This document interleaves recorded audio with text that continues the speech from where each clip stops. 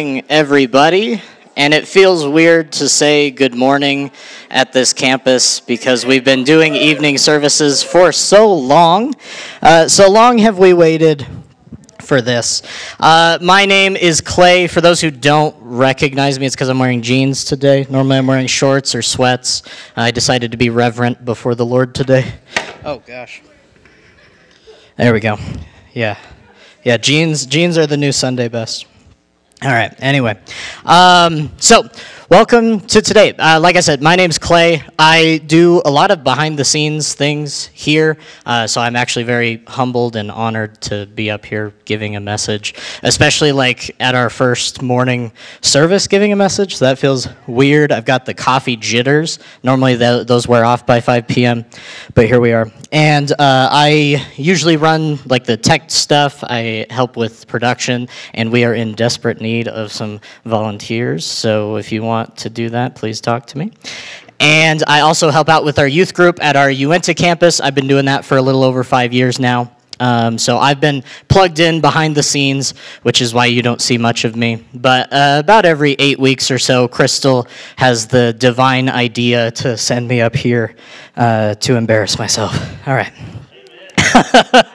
So we are in the middle of our series called Stand Your Ground. And Kurt, thank you for the word today. Thank you for bringing that. Gosh, I'm just so encouraged by what we've been talking about because of just the context of this series. And that is that this series is all about how Satan is waging war against us. Okay, it feels like a very timely series because a lot of people get weird in the month of October. Anyone notice getting weird in the month of October? Okay. Yeah, I can get a little wary during this month for sure. And part of that's because of how I was just raised. So when I was a kid, it was kind of like, oh, we start school, we do the creepy month, then we do the thankful month, and then we do the gift wrap month, and that's the end of our year. So I want to share a little bit of my experience that I had as a kid with creepy month, we'll call it. And my first memory actually as a human being, and we're going to go deep real fast, so just get ready. My first memory as a human being was watching a scene in a horror movie. So I don't know if that explains everything about me or what. But I was going to play that scene for you all today. Turns out I can't play that here. Someone got mad. Anyway, no, I'm kidding. But since that moment, because I was so young and what I was seeing was horrifying, I was ruled by fear, right? There's still like a little bit of that in my bones right now as I'm speaking. Like I'm still a little bit shaken from some of those things where I'm like, oh man, like I'm a little bit afraid to get up here and share this. So I was also captivated by horror movies and characters. There's this thing, and I think a lot of us are coming to this awareness, especially just in culture, we're coming to this awareness. There's something captivating about horror. There's something captivating about darkness, even if it's bad, like the bad captivation where you just can't stop thinking about it, okay? And I'd always see some sort of concept for a character or a movie trailer or a poster or someone was wearing a t-shirt that I didn't like, and that character or that concept would not leave my brain. It just felt like this obsessive cycle that my brain was going through. So then it was like, well, I've got to figure out how they beat the horror. So I need to find how to watch these movies. So I started watching every horror movie that I could because my goal was to beat the horror and overcome the fear. Because that's how most movies work, right? Not horror movies, but regular like superhero movies, the good guys win. The thing about horror movies, though, is they're tied to an industry that wants to make sequels. So the horror never dies at the end. You're watching a horror movie only to think that the thing's defeated, and then just before the credits roll, that thing comes back, right? So I was constantly living in that state of fear, and then flash forward to me being 11, 12, 13. Every creepy month, I couldn't sleep, right? Because everything in October was all about people getting creepy, people getting all these horror movies. That's what it was for me too. It was like, hey, let me just keep watching these, and maybe I'll desensitize myself enough to where I'm just okay, and I'm not afraid. It didn't work. I was constantly afraid. I couldn't sleep in my own room. I couldn't sleep in the dark. My room was in the basement, so that was even terrifying. And every day just felt like a battle for rest. So, yeah. Now, here's the thing about October, if you haven't learned this. The reason people get really weird in October, and please forgive me for swearing in church, the day is called Halloween. That's the day everyone gets weird about. So October rolls around, and my dad loves to decorate for Halloween. Again, forgive me for swearing. Okay, so... And one year he bought this 2-foot-tall butler that looked like Gollum from Lord of the Rings. And this animatronic man stood at the top of the stairs so you would see him when you walked in the front door. And he'd be holding a bowl of candy. My dad loved this stuff. Okay, so my bedroom was in the basement, as I said, and we had no bathroom down there. So if it was the middle of the night and I needed to go pee, I'd have to walk out of my room that I was already terrified to sleep in, go up the stairs, and have a staring competition. No one else left. Okay. Have a staring competition with my 2-foot-tall butler. And I'd have to make a choice. Do I have to pee so bad that I can risk walking past this thing?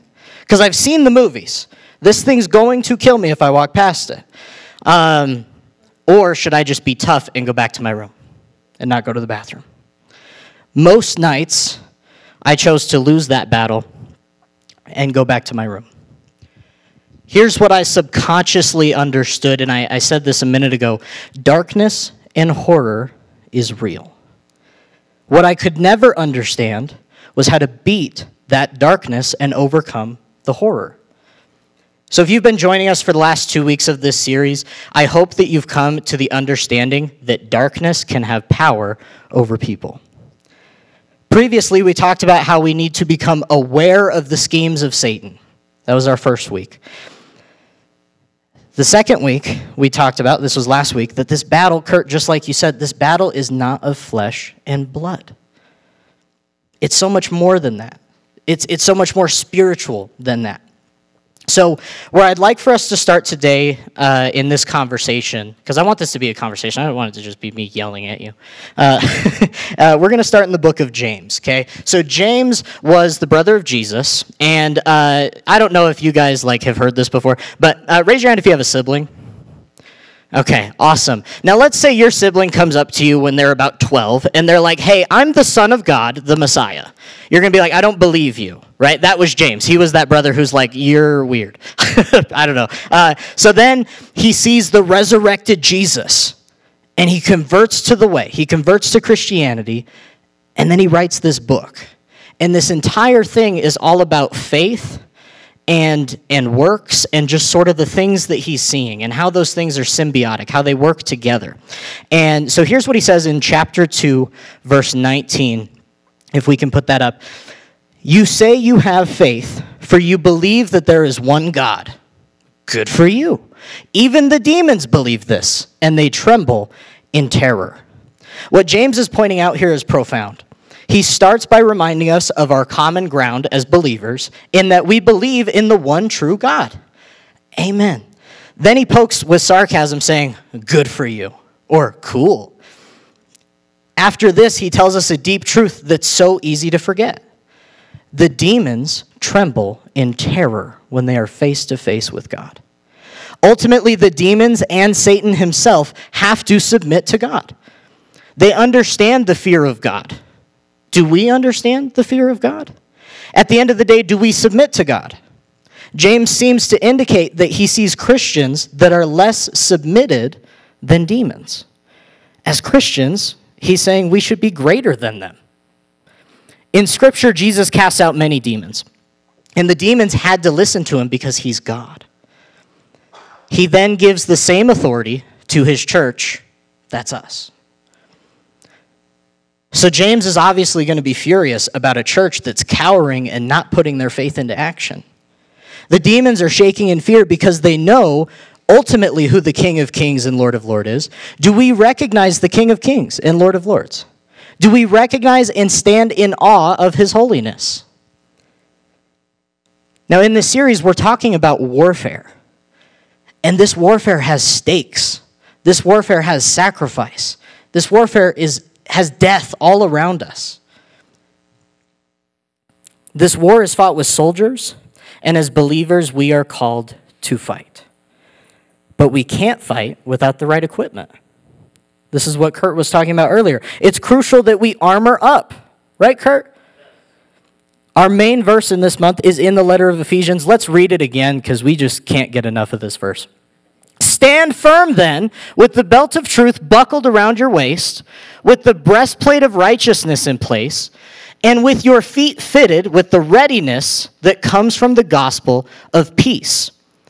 In addition to all this, take up the shield of faith, which you can extinguish all the flaming arrows of the evil one. It will protect you. Take the helmet of salvation and the sword of the Spirit, which is the word of God. Amen. Now, just like it says there, in addition to all of this, right? So all of this needs to go together. A piece cannot be missing. Otherwise, we are weak and capable of being attacked and losing that battle. So we need to make sure that our armor is fitted, that it's clean, and that it's ready to go. Now, we don't have a whole lot of time to dive into every single piece of that armor, but I want to focus on one that's, in my opinion, just really cool, and that's the sword of the Spirit. Okay, I want you to imagine battle with armor, swords, all the cool stuff you see in Lord of the Rings and Narnia, okay? The significance of a sword in battle, if you were to look up, what does a sword symbolize in battle? It'd be a little bit different today because we're using guns and bombs and tanks and things like that, right?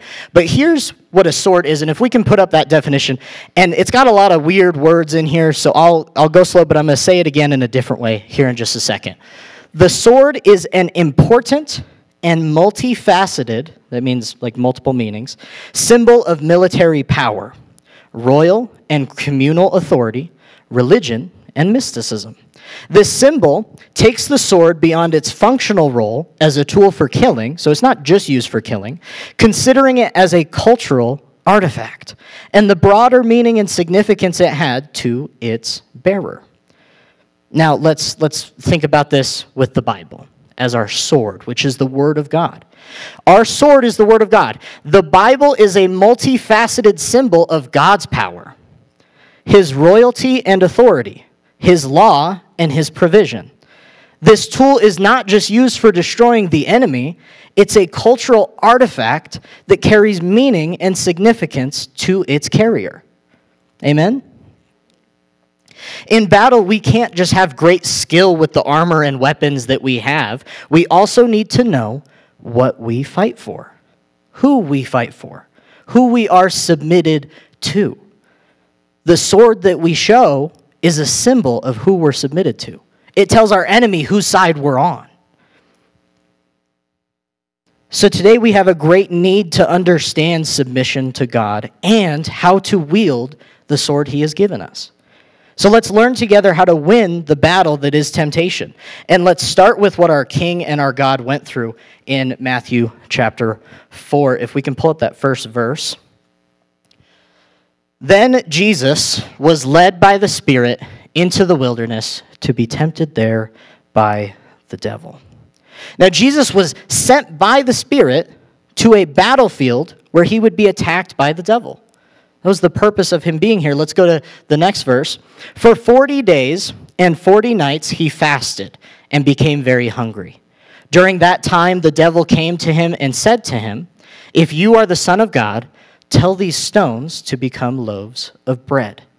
This temptation is going to prove something to us. If Jesus is wearing the armor of God, he should be able to withstand this attack from the enemy. If he's wielding his sword, he should be able to strike the enemy. Since he's fasting, he should reveal his strong connection to who he's submitted to, which is his Father.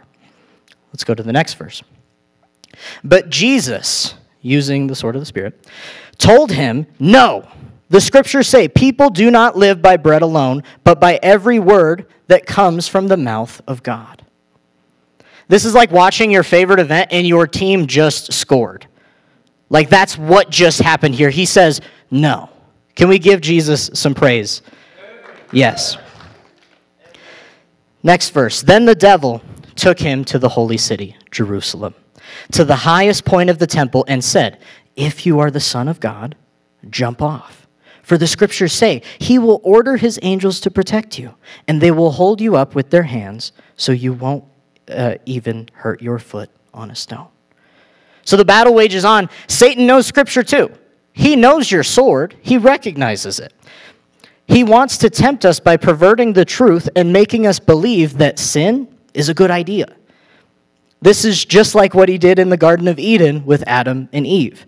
He took God's warning to them and perverted it.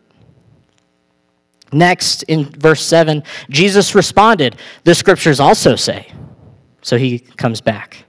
"The scriptures also say, you must not test the Lord your God." Next, the devil took him to the peak of a very high mountain and showed him all the kingdoms of the world and their glory. "I will give it all to you," he said, "if you kneel down and worship me." See, Satan's strategy here has not changed. In the garden, he tempts Adam and Eve with the image of God, something they already had. He tempts Jesus with provision, control, and power, all things he already has. Satan tempts us in the same way. We are full of joy, and like a thief, he whispers, "Do you really have joy?" We are loved by our friends and our family, and then he plagues our mind with the thought, "Are you really loved?" We are encouraged by our restored relationship to our Creator, and he destroys us by convincing us of the thought, "Am I actually restored to God?" And what does Jesus say to that in the next verse? "Get out of here, Satan." Amen. Jesus told him, "For the scriptures say, you must worship the Lord your God and serve only him." Then the devil went away, and angels came and took care of Jesus. This is how we fight. Satan leaves upon Jesus proclaiming the most important truth of all. We submit to the Lord God and serve only him. When we use truth that can only come from God, Satan is no more than a worm that is commanded to slither away in awe of our faith in Christ. We heap the fear of God on Satan and his demons. This is how we fight, brothers and sisters. I didn't grow up knowing how to fight. I grew up in a secular home with no influence of God in my life, with no word of truth in my life. When I was a boy who was terrified of every decoration in my house, I wished that I knew that I could learn truth and have faith in my Father who put the decorations there. Faith that he would not put something in the house to hurt me or scare me. Now, instead of having faith in my earthly father, I chose fear. Not once did I ask him about it. Not once did I express to him my fears and my doubts. But if I did, he might have just told me the truth. He would have comforted me and let me know that this will not take things from me, that this will not kill me, that this will not destroy my life. But since I never asked my earthly father to replace my fears with truth, I never grew out of that stage. Sleeping in silence and in the dark was not something I could do until I was 19 years old. I'm 25 now. I've only been sleeping in the dark for 6 years. If I had gone to my earthly dad and said something,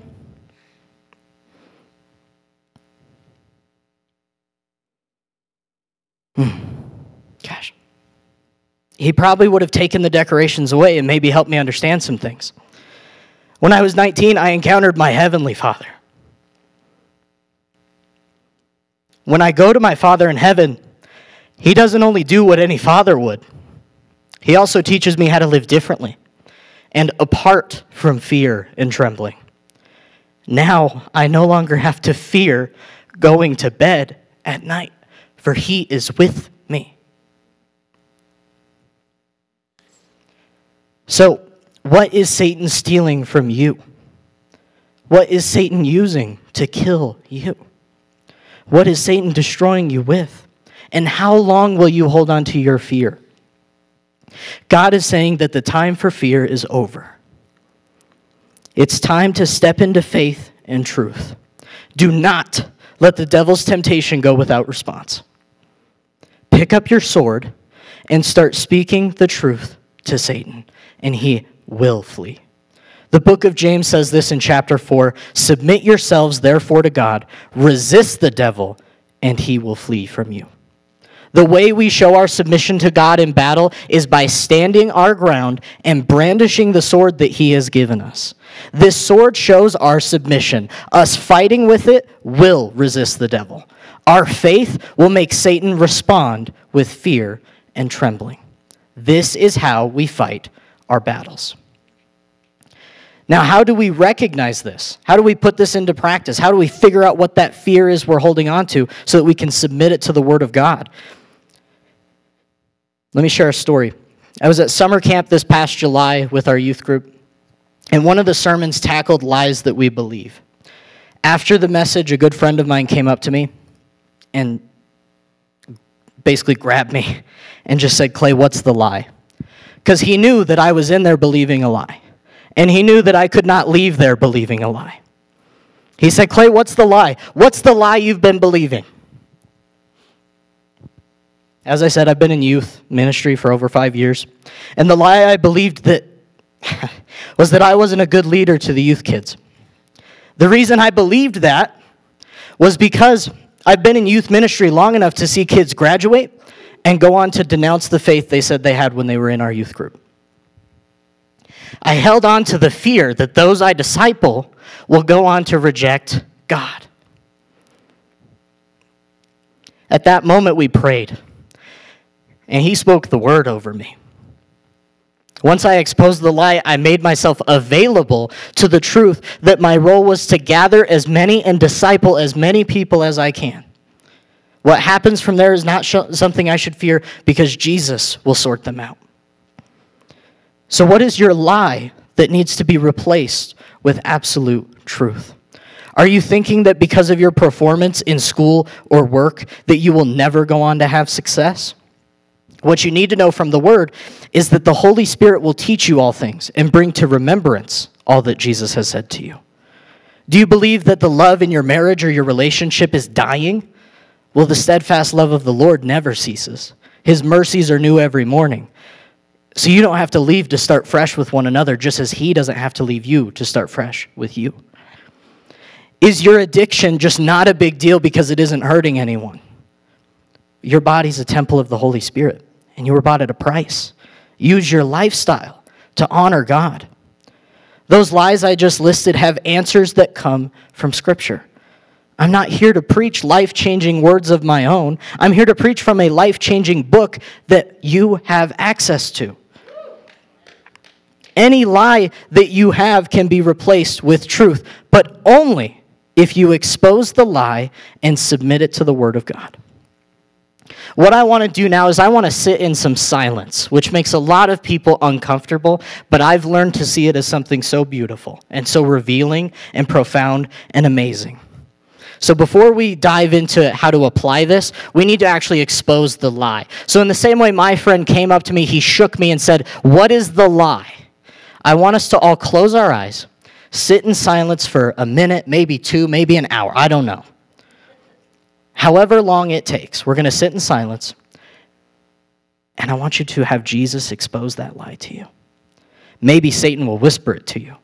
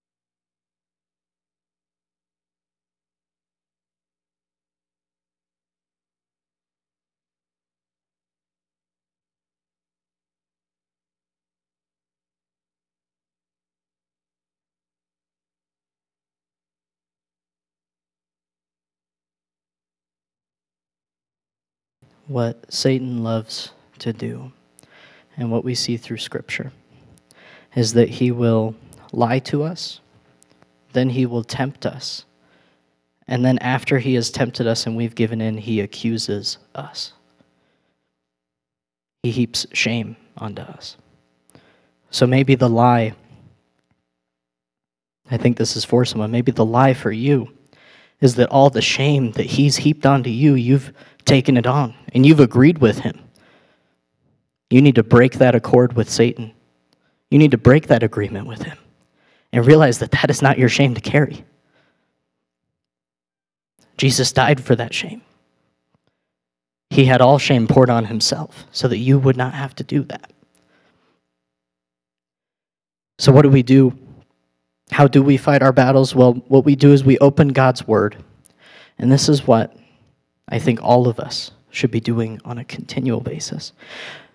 I want you guys, in your free time, to open God's word and find a Bible verse that you can hold on to wield as a weapon against the lies, the schemes, and the temptations, and the accusations of the enemy. And you may need a specific verse for each battle you're facing, because we can have a lot of problems, yeah?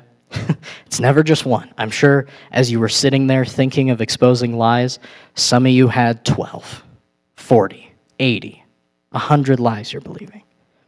And I know that because I've felt that. So what I'd like to do is I'd like to pray us out.